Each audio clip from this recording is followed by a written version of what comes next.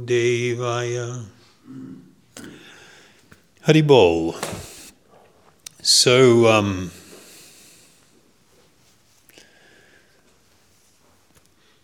a topic that's not a happy topic. And I'm talking about it in response to a few questions that I got. Otherwise, I probably wouldn't have chosen it. School or mass shootings, why? And it's in relation to something that has just occurred in America, where 17 children were murdered and 2 teachers by a very troubled and demented individual. And it's kind of like, well, why? And there's been a whole succession of these. It's sort of like, what's going on? And the question and the idea, is there some way to prevent it?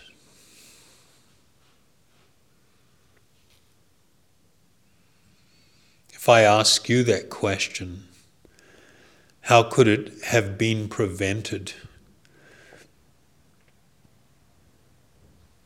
And not just this one, even previous ones. How could they be prevented? It's sort of like there's no easy answer, particularly if you look at it a bit more closely.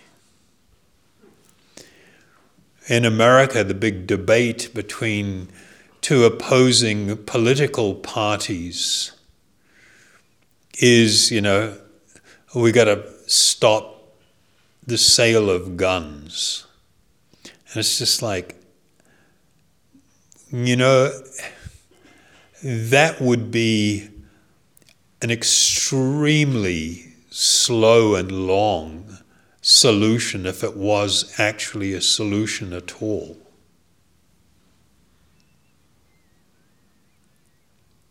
Because there's a particular problem in America in that their constitution enshrines the right to own and to bear arms. And of course that was written in there because there was a history of abuse and grave violence and the killing of people by England imposing their rule and control. And so the people living in the colonies rebelled and had to fight a war. And the people that wrote the Constitution, they wanted to make sure that they knew that governments can become tyrannical. And they wanted to make sure that people always had the means to savagely push back and even to fight off an oppressive government. And so the idea of being able to have as a right, to have guns and to... one of the things the British did was try to confiscate guns. Of course, it was in their interest, them wanting to control. And so this is part of their constitution. There's from what I've heard, more guns in America than there are people. And so it's kind of like, what, now you're going to make legislation, to impose heavy controls? And what, you're going to take everybody's guns away? It's just not going to work. And this idea that, okay, at least we need to stop these weapons of war, as they've been called now, the AR-15. It's kind of like, well, is that really going to make a difference when 77% of all the mass shootings are done with handguns? Almost 80%. So even if you took away the AR-15s, then how are you going to deal with what's remain? Oh, we're going to have all these controls on how to make it so that, people can't buy them. Well, I think the figure is 80% of all the school shootings that were performed by young people, 80% were with guns that they borrowed or stole from friends, relatives, parents. So, it's like a real complex issue. And there is a certain argument to be made that perhaps the big problem is not the weapon of choice, but it's like, what's driving people to do this? I don't know. For you guys, is it kind of shocking or horrific? I mean, you all have children, or not all, but some of you have children, and some of you have grandchildren. And what drives a person to single out little children and shoot them and hear the screaming and the begging, and they just cause this carnage? It's sort of like, what's going on with that person? This is a way bigger issue, and in many ways a much more important issue than the weapon of choice. Do you know what the first mass killing was in America? It's kind of mind-blowing. It's like over 100 years ago, where somebody was on a school board, and I think, I may have this wrong, he got, dislodged or fired from the school board. And so he was so upset, he planted explosives in the school and blew it up. No guns. As they say, where there is a will, there is a way. And it's sort of, once again, it's like, why would you do that? I mean, I understand if you're angry at the board members who got rid of you, but why the children? And in that one, I think there were 49 children killed in a massive explosion.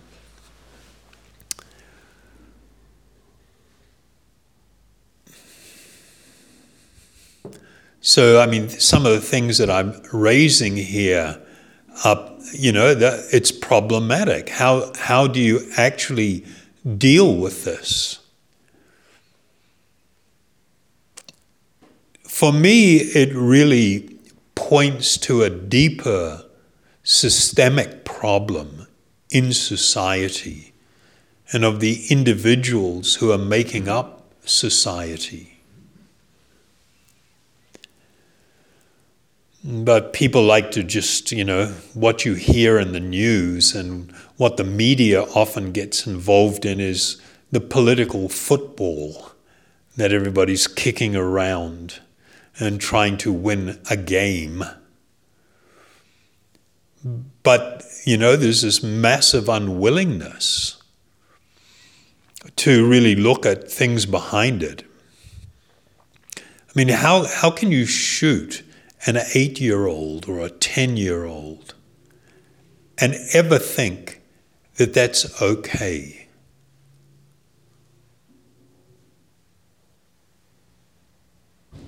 If you have ever been with someone that killed, for instance, an animal,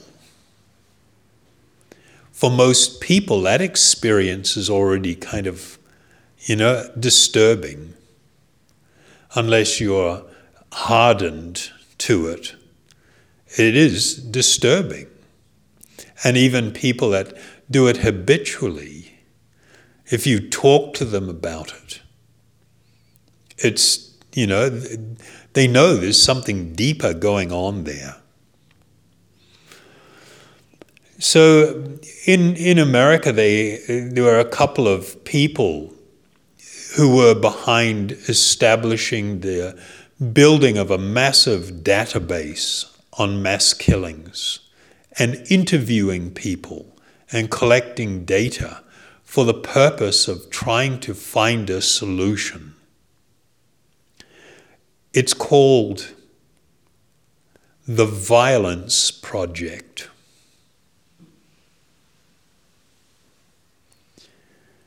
And the focus is just on these mass killings. For me, it's a little disturbing.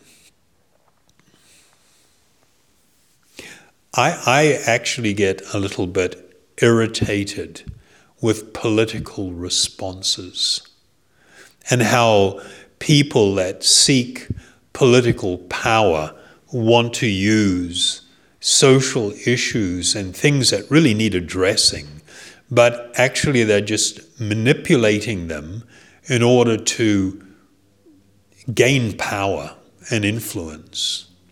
Like in the last couple of years, there's been this massive movement in America where everybody's focused on the police killing black people. And, that's got a certain appeal to it, and people can get all fired up by it. 2 years ago, the number of people, black people that were killed by white police officers was 5. People that were killed that, the circumstance may point to some misuse of a weapon or power. In that same year, 10,000 black people died from guns. 10,000. That's like 30-something a day were dying at the hands of drug dealers and gangs. And we're talking about children and innocent people that are caught in the crossfire. It's like it's an epidemic of violence. And nobody's out in the street protesting about that. But they'll protest when a policeman shoots somebody. I'm not saying that the policeman's doing anything right, but it's kind of like, well, how sincere are we to seek change when we are so narrow in our focus? And the similar thing happens in relation to the issues that we're discussing now. If The solution is not going to be political per se.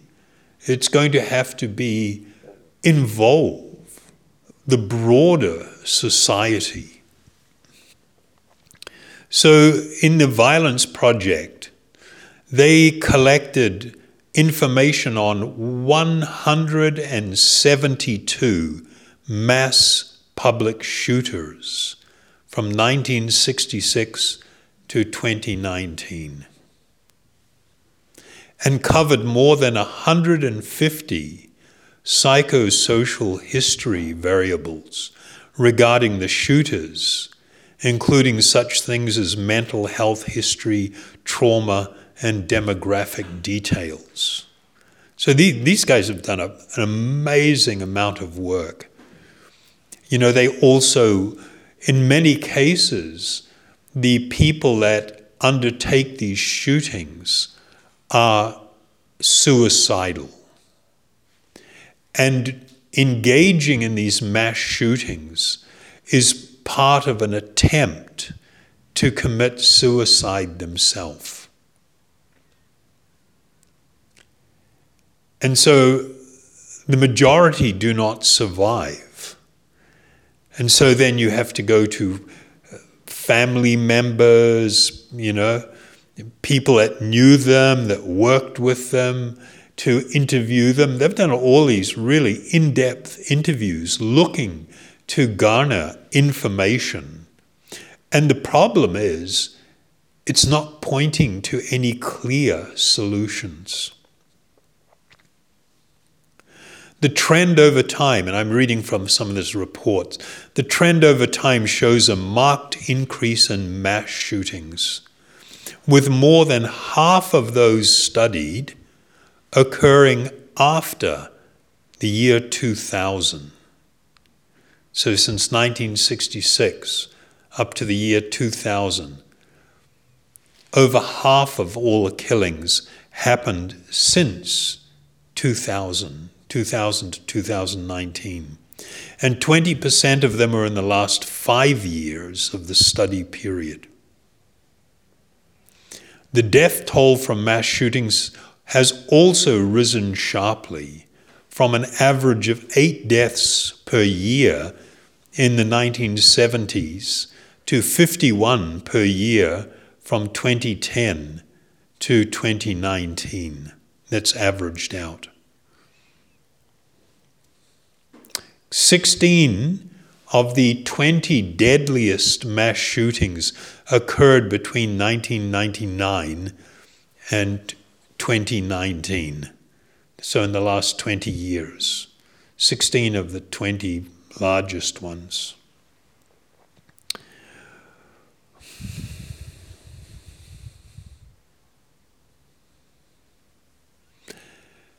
Two-thirds of the mass shooters in the database had a documented history of mental health problems. And while this may seem high, they state, researchers point out that roughly 50% of Americans have experienced some kind of mental health problem at some point in their lives. So there you go, 66% of the killers had mental health issues. But that's not very shocking when 50% of the entire population has or will suffer a mental health problem. And when you consider so many people are kids, it's a shockingly high percentage.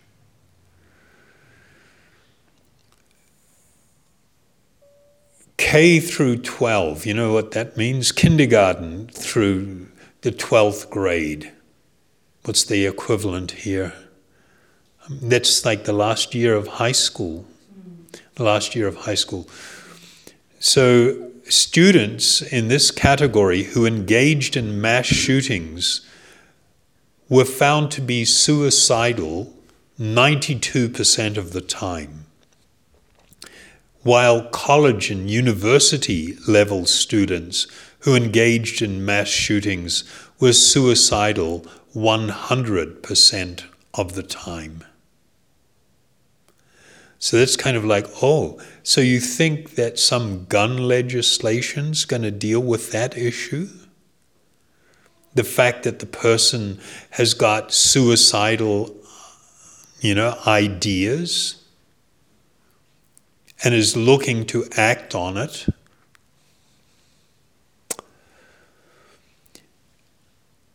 In terms of past trauma, 31% of persons who perpetrated mass shootings were found to have experiences of severe childhood trauma, not moderate, severe. And 80% of them were in crisis.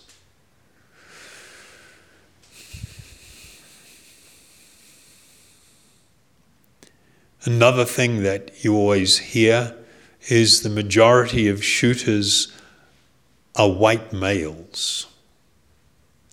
It is absolutely true that the majority of mass killers are male.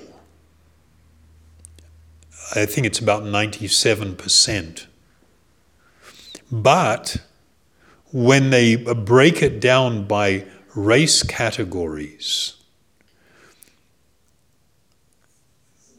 the whites are not the biggest percentage of killers.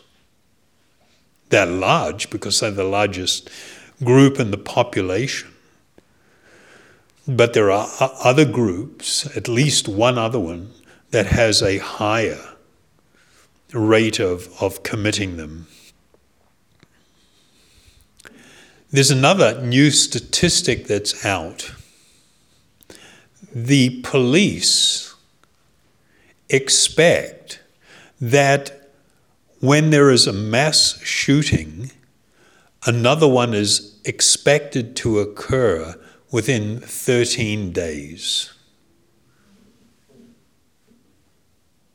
And they categorize mass shootings as where 4 or more people die, including the gunman. So in looking at the issues related to the individual perpetrators, aggression, social rejection, narcissism, fame-seeking, low self-esteem, and depression are the commonalities with mass killers. Specifically, mass shooters. So they all have these commonalities: aggression, social rejection, narcissism, fame-seeking, and low self-esteem. They have a tendency to identify or idolize antisocial characters, even fictional characters. They idolize them.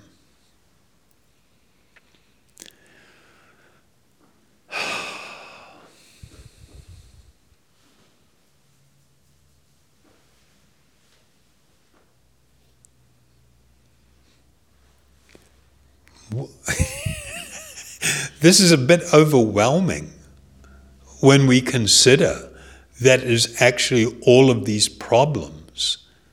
The idea, hearing that the first mass school killing was undertaken by a board member who was meant to be a responsible individual who planted a bomb in the school because he was pissed with the board, the education board, and killed 49 kids.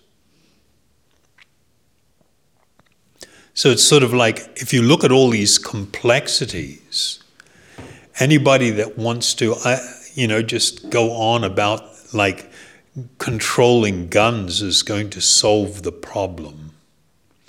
I think that easy access to guns is a massive problem. I mean, there was another killing just after this school shooting, where somebody went into a hospital and killed 3 people and then killed himself. The guy had had a back injury and he had had an operation, but after the operation he was still in pain. And he was trying to get hold of the doctor and complain.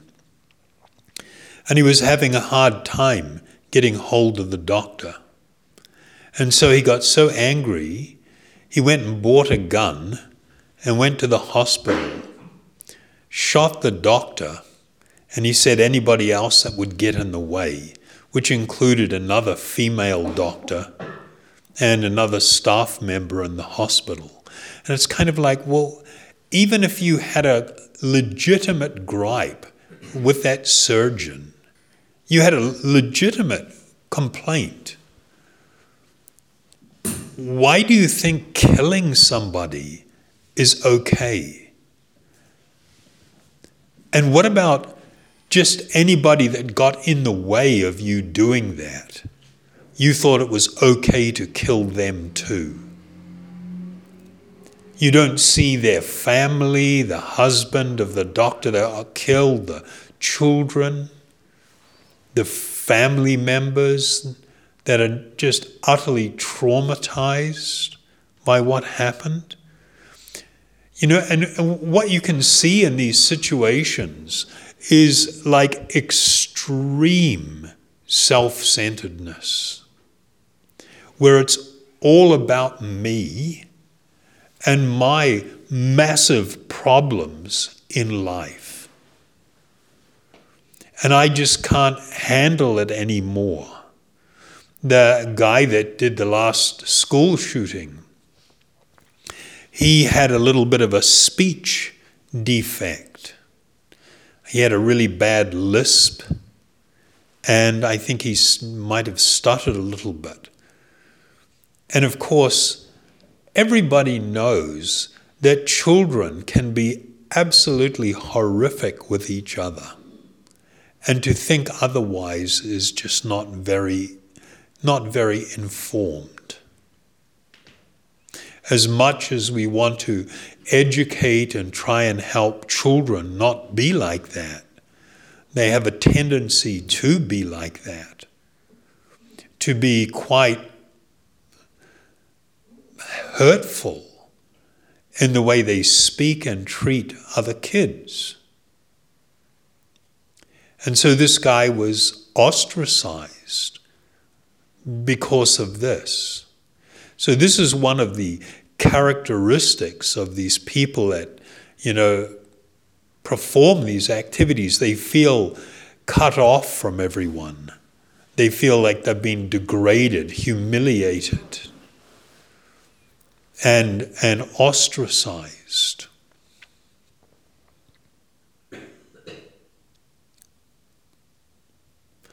So feeling rejection from your peers is very common. So how are you going to regulate that? Are you going to pass some law? Obviously you can't do that. So another point in another study, a great deal of mass shooters in the United States have also been known to commit their massacre with the gaining of fame as one of their motives. Fame-seeking is one of many traits mass shooters tend to have in common. Take everybody's phone away. No more selfies. Self-promotion. I mean, you ask most kids, what do you want? They want to be famous. They'd like to be an influencer, a model, a rock star. Most kids have those kind of dreams. People dream about fame. So it's kind of like, whoa. So all these guys, they then turn that desire for fame to notoriety, to do something that everybody will pay attention to, and you will forever be known as the one who killed all the kids. And then what happens? Because media organizations can make money, they hype the stories, and there is like hyper focus. You would think in adults in a sensible society would get together and say, well, let's deprive them of the one thing that they seek. Let's have a decision on how we are going to report this, and it's going to be limited and controlled. I'm not talking about hiding, but why give them what they want? And then the same newspapers are all on about, oh, we need to stop them having guns. Hey, you're just promoting the crap out of this person. You've got them all over the place. You're giving them exactly what they wanted. And other people are reading these things and hearing these things and going, I'm going to do that too.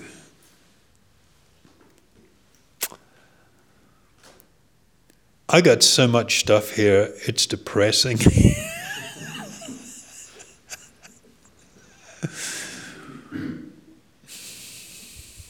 Of course, we understand from the only way that you're going to find an actual solution is for people to foster a more spiritual outlook on life. The work that I've done in prisons and some of the people that I've met, either on our programs or through going to prisons, some other people that have had big turnarounds in their life, definitely show that a person, every single person, can be reformed. Every single person can manifest a condition of love and caring and compassion and kindness and be motivated to do good. Every single person is capable of this. So what is it that we need to do as a society to bring about these changes? I mean, our current situation and the model that we're following is not helpful. We have this massive social breakdown, the breakdown of the family. While families are always far from perfect, all clinical psychologists who are not acting politically, meaning promoting some political or social ideology, that are actually just straight practitioners, talk about the effect on children who grow up in a one-parent family. And in fact, a big percentage of these mass murderers and these school shooters come through these environments. A big percentage of them have not had an active father figure in their life. Someone that actually really instills discipline. I'm not saying that the mother doesn't instill, but women have different psychology. They're caring nurturers. I mean, in a regular family, and everybody can remember probably from their childhood, mum's gone, "How many times do I have to tell you to stop doing that?" And the kids are still doing it. And then dad walks in the room, "Hey!" And suddenly it stops. You know, we have different roles. I mean, we live in a time when they're trying to erase all of the natural differences. They're trying to re-engineer the psychology of humans, and they won't be successful. They will just cause more havoc because of it. But there are structures that are needed. And one of the important things is also examples to follow. Good examples to follow. There's some guy, somebody showed me a video. There's some guy on YouTube. He grew up without a father.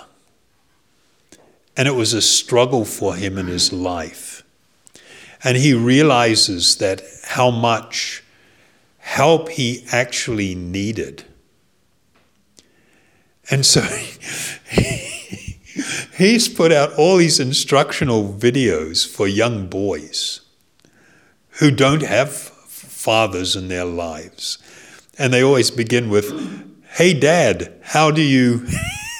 And then whatever that's going to be, like learning how to shave and, dealing with biological changes and how to fix a car and how to deal with, in relationships and how should I deal with this situation and how do I talk to girls and, he's just got like a whole bunch of them just based on his personal experience.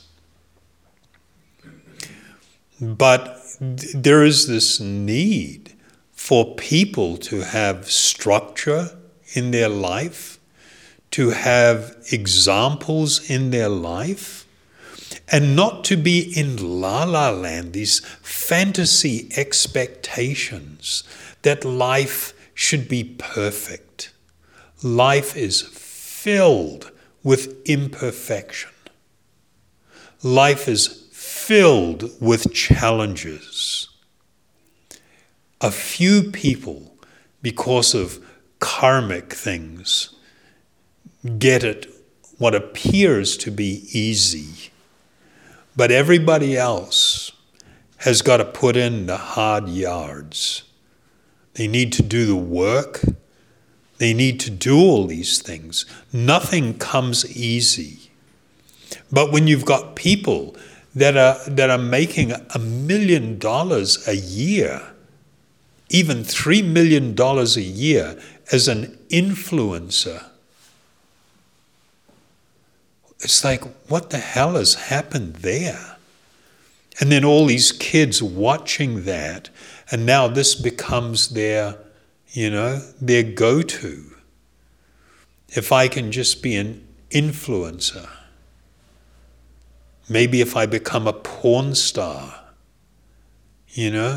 I can make all the money and have the wonderful life. This is just like really removed from reality. And of course, the biggest thing that arises is how in this type of living, there is no awareness of my eternal spiritual being. Everybody has become overly obsessed and engrossed with the body and the ideas of the body and wanting the body to be the perfect fly trap to trap those that they consider desirable. And so there's all these struggles. I mean, have you seen some of the photos going around of this guy that, did the school shooting? He's got the pouty look and sucking the cheeks in, and he's standing behind a thing that looks like a halo behind him, and got the phone up and, taking all these creepy pictures. And he thinks that look is desirable and cool. It's like, whoa, people have seriously lost the plot.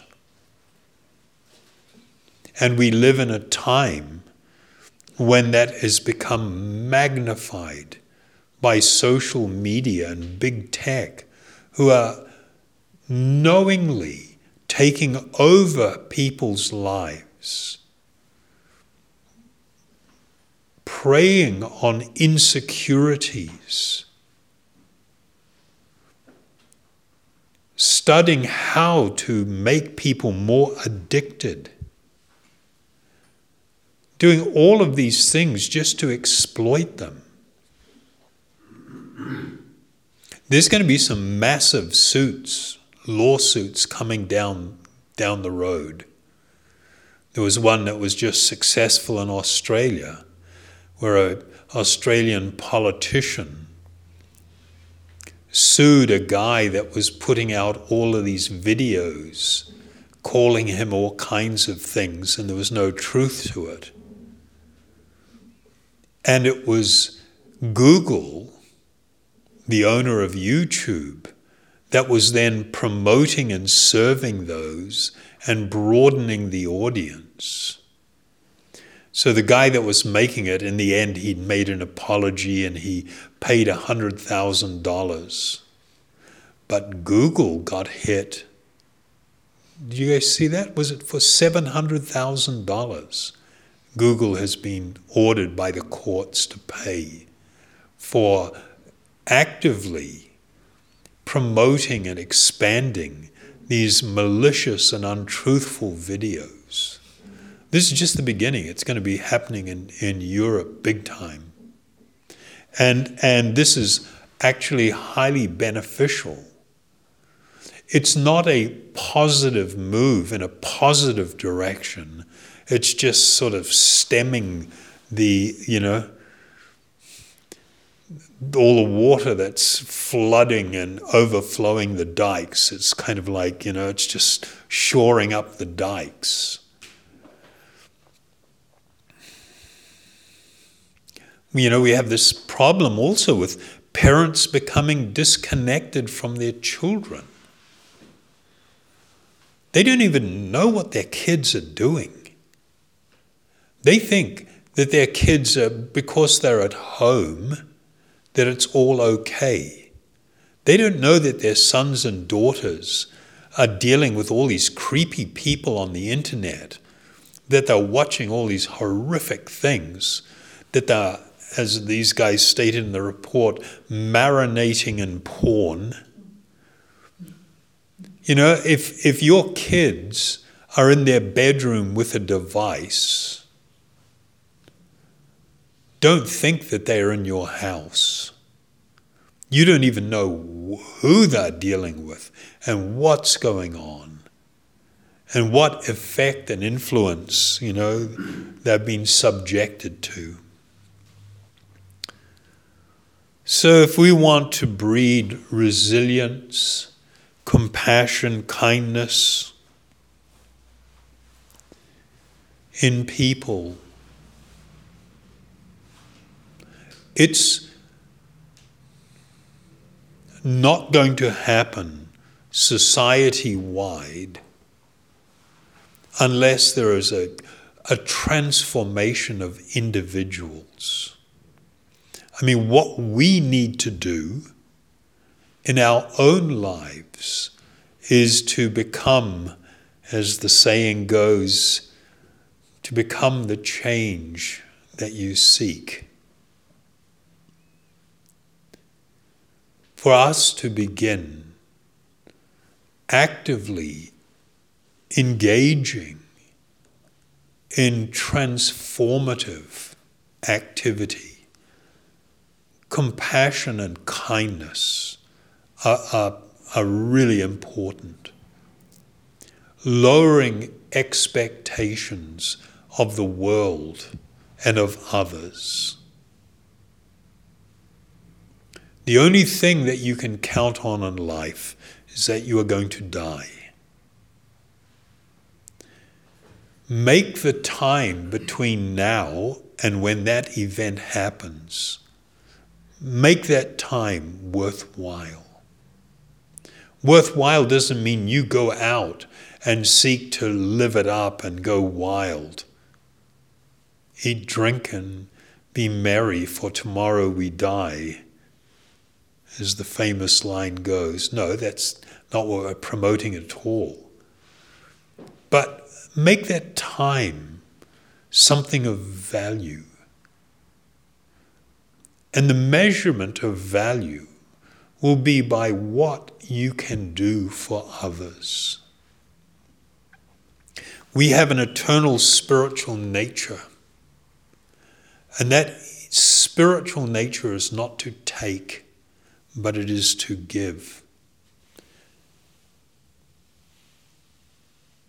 And so when people act on the basis of kindness, people become happy. Whereas if you act on the basis of taking, you become unhappy. It's universally true. But until people begin to actually cultivate a deeper and more spiritual approach to their life, these problems are not going away. They are going to become worse. And no amount of regulation and law is going to change anybody. I'll tell you one thing, and a lot of people will get upset with me saying this. 50 years ago, and before that, the majority of the people in the world, regardless of what country or culture, everybody had this idea of as you sow, so you shall reap. That I will be held to account for all of my choices and all of my actions. I will not be able to escape justice.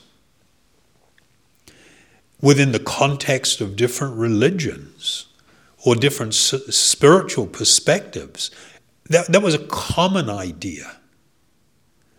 Now, with the degradation of religion, the undermining of any idea of, religion or God or some higher truth, it's kind of like, well, what do you expect when nobody thinks that they're ever going to be accountable for anything? What's the thing that's going to curb extraordinarily bad or evil behavior? I mean, it's not the only answer, but it's important. Okay, how's that? It's a bit of a crappy subject. But I think what we should be experiencing is the alarms going off. We need to start in our life, in our circle of influence, those people that are closest to us, that we actually have some influence over, particularly young people. It's hard, and you have to make sacrifices. But if you don't do it, who's going to do it?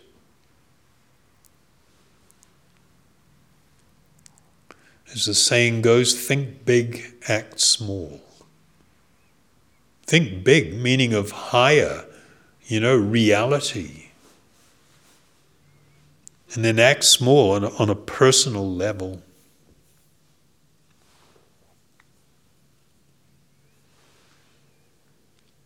Okay?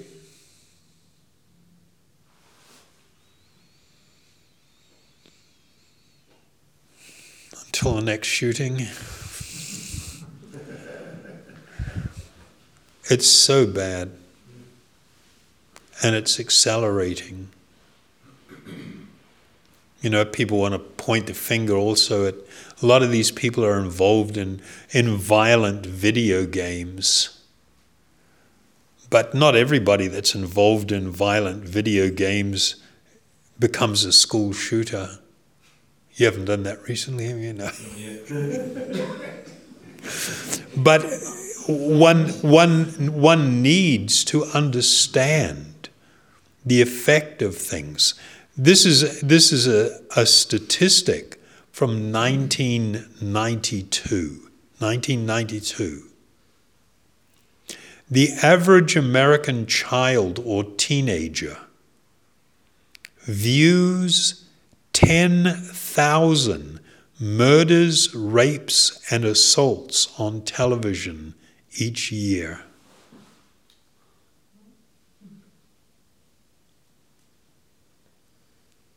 So you can imagine, since 1992, that's probably escalated a lot. And you can't say that doesn't affect people.